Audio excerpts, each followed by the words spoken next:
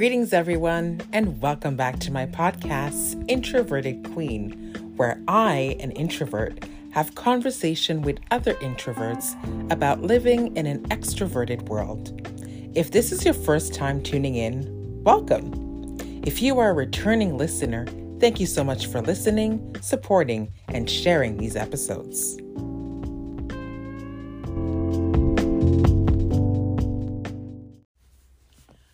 What is resiliency?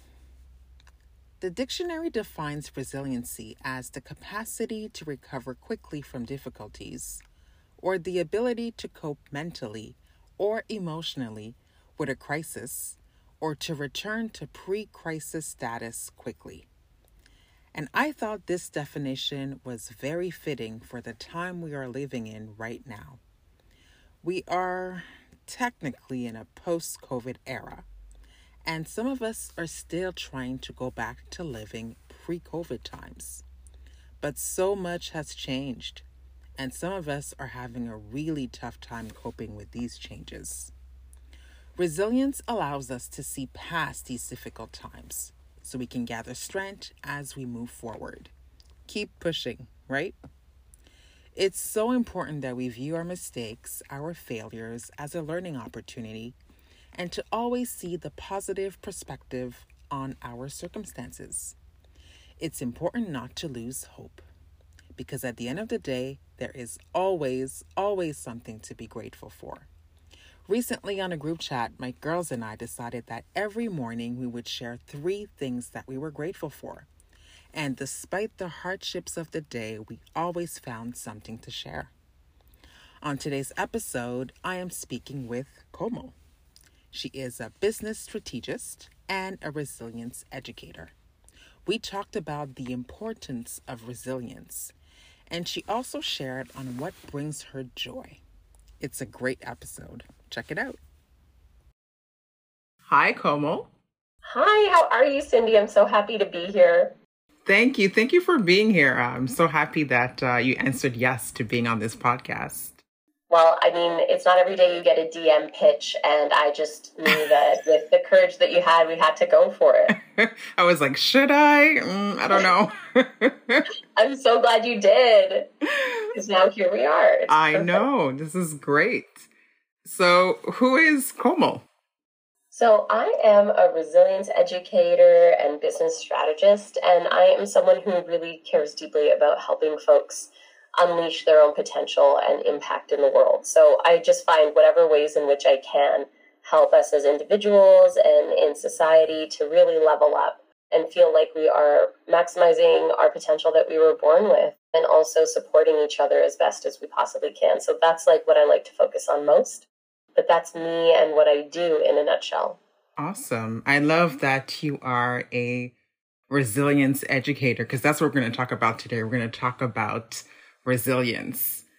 Why is resilience such an important skill to cultivate? So I think that especially in the pandemic, we got a sense of how difficult life can be. And especially that experience enabled all of us to have a collective difficult experience as a world that we were all navigating simultaneously. And when we were all going through the hard parts of that, we had to figure out, how are we going to survive? How are we going to thrive? How are we going to persevere?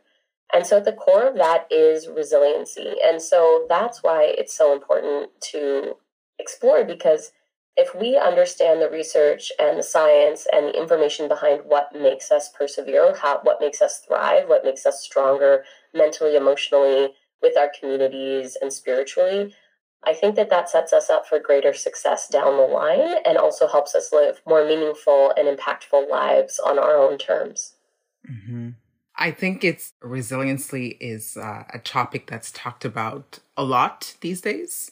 And like you said, I don't know if it's because of the pandemic, but I think it's something that everybody strives to be, right? Everybody wants to be resilient.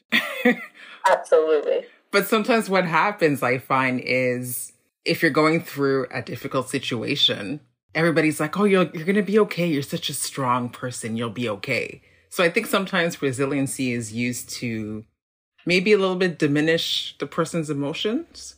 Absolutely. And I think that that's also actually not resiliency. That is someone else's fragility that they're projecting onto us. Ooh. Because instead of sitting there and helping us like figure out how are we realistically going to get through this? What does this look like?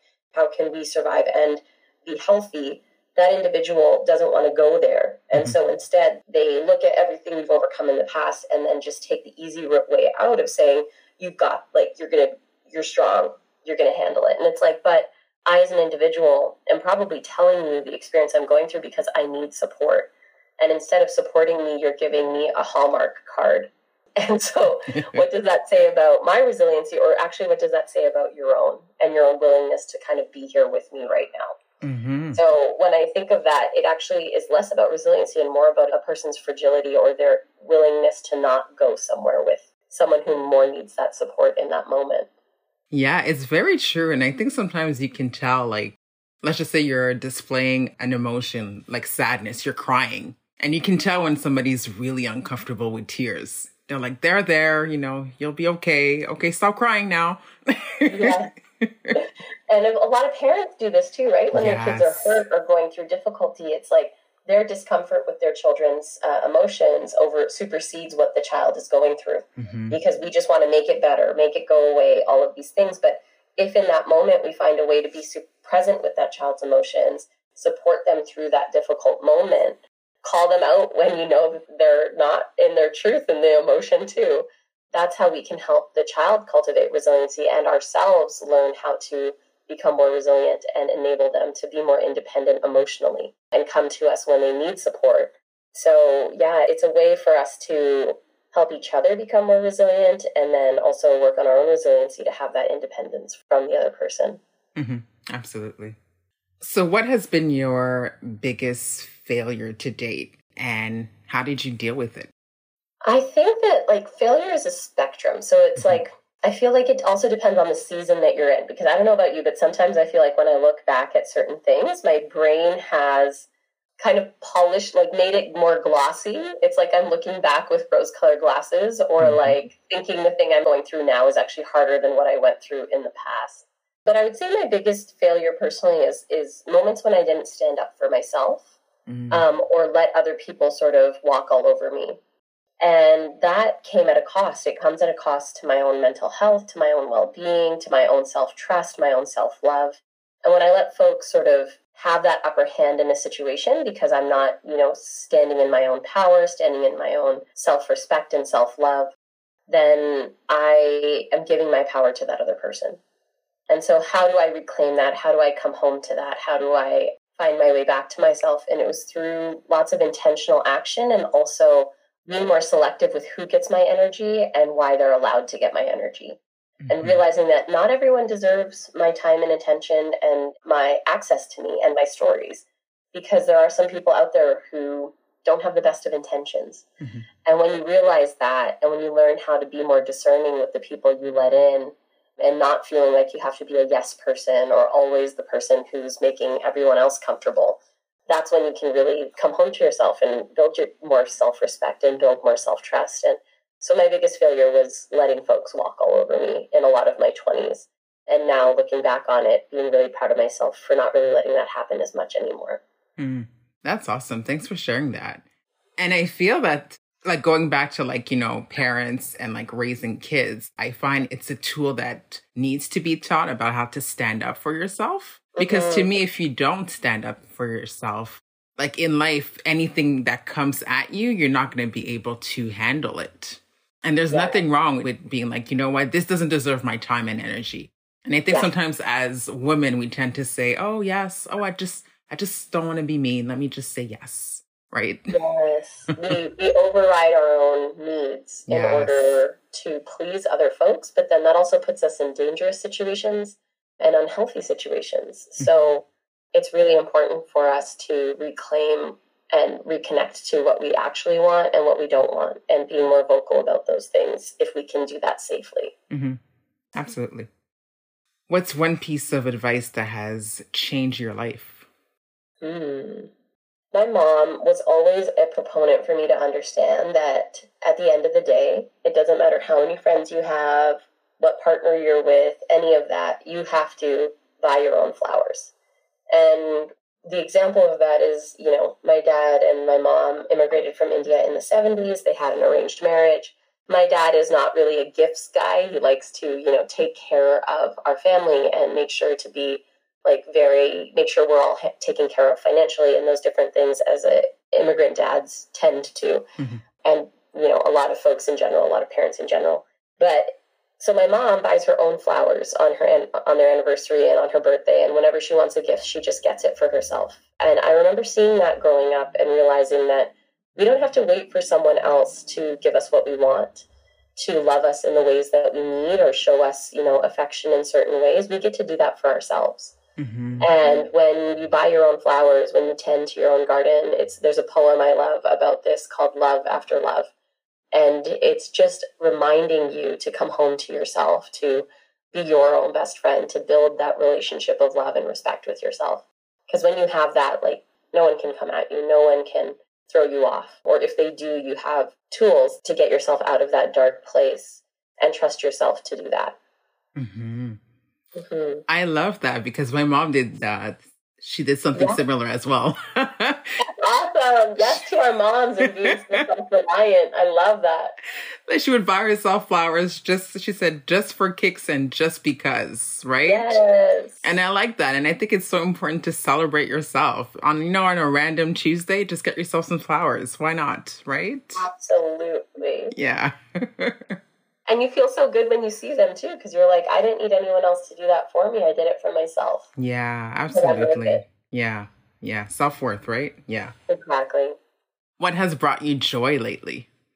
So I have been back in person for keynotes and events, and I got to host a national talk show here in Canada called The Social yesterday, and launched my new Fortune Advice column on business leadership and management yesterday, too. So it's been a really joyful season after what feels like months and months of just doing work behind the scenes to get to this place. And so what brings me joy right now is actually just seeing the fruits of all this hard work that I've been putting in and that the people around me have been supporting me through. And to really just feel joy in my self-reliance and believing in myself and trusting myself a little bit off of that last question you asked. And really celebrating my wins and celebrating the ways I've been able to show up for myself, and now the way I get to show up for other people through this work even more, to help other folks, lean into understanding that their goals are possible, that their own potential is calling them forward. And so that's a huge gift for me. That's bringing me joy right now, is seeing the season of success and cherishing it and not doubting it and just fully embracing it. So that's bringing me a lot of joy right now. That's awesome. And just cherishing every moment of that joy, right? Yes. Yeah. So much. Because if we don't, if the last few years have shown us anything, it's that we have to be so present so we love on the moments that are great. Mm-hmm. And so that can get us through the moments that are hard. Mm-hmm. Yeah. And I because I find now that people are going to in-person events more often. I think we realize how much community is important. Oh, absolutely. And the research across mental health shows us this, that the through line for all of us is community when it comes to feeling good, when it comes to healing, when it comes to, persevering through hard things in business, when it comes to celebrating good times. The research says community is that huge pillar. And so now that we get to be around human beings in person again, more safely than in the past, this is our season of being able to soak in and fill our cups around each other while also being mindful of our energy when it's a bit too much. Mm-hmm. But it's really, really powerful to see that happening more and more, and for people to feel so uplifted by the people around them in the ways that we're feeling now. Yeah, for sure. Well, Komal, this was amazing. Thank you for being here. Thank you so much for having me. And it's been such a pleasure to chat with you, Cindy. And I'm curious, what brings you joy right now? Oh, that's a great question. What's bringing me joy lately is honestly enjoying the days of the fall season, just enjoying the sunshine. Yes. I think sometimes we take it for granted, but now I'm I just want to be in the sun because I don't know when, it's going to come back, right? So just enjoying those last warm days of fall is just giving me so much joy. It's so important. And a reminder to all of us who are listening, and myself after this, to go out for a little walk and get that sunshine right on our skin. Yeah. Well, thank you so much, Cindy. This was such a wonderful conversation, and I'm so happy to be here. Thank you. Thank you for being here.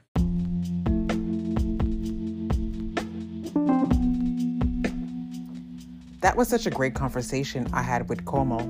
I hope you found it insightful just as much as I did. One thing I took away from that conversation is that being resilient does not mean a person doesn't experience stress, but it is your ability to withstand adversity and bounce back from difficult life events. Don't forget to share this episode with a friend, leave a review on Apple Podcasts, Spotify, or wherever you listen to podcasts, and please subscribe. Follow me on Instagram at introverted_queenblog. Thank you so much for tuning in. Take good care, and until next time.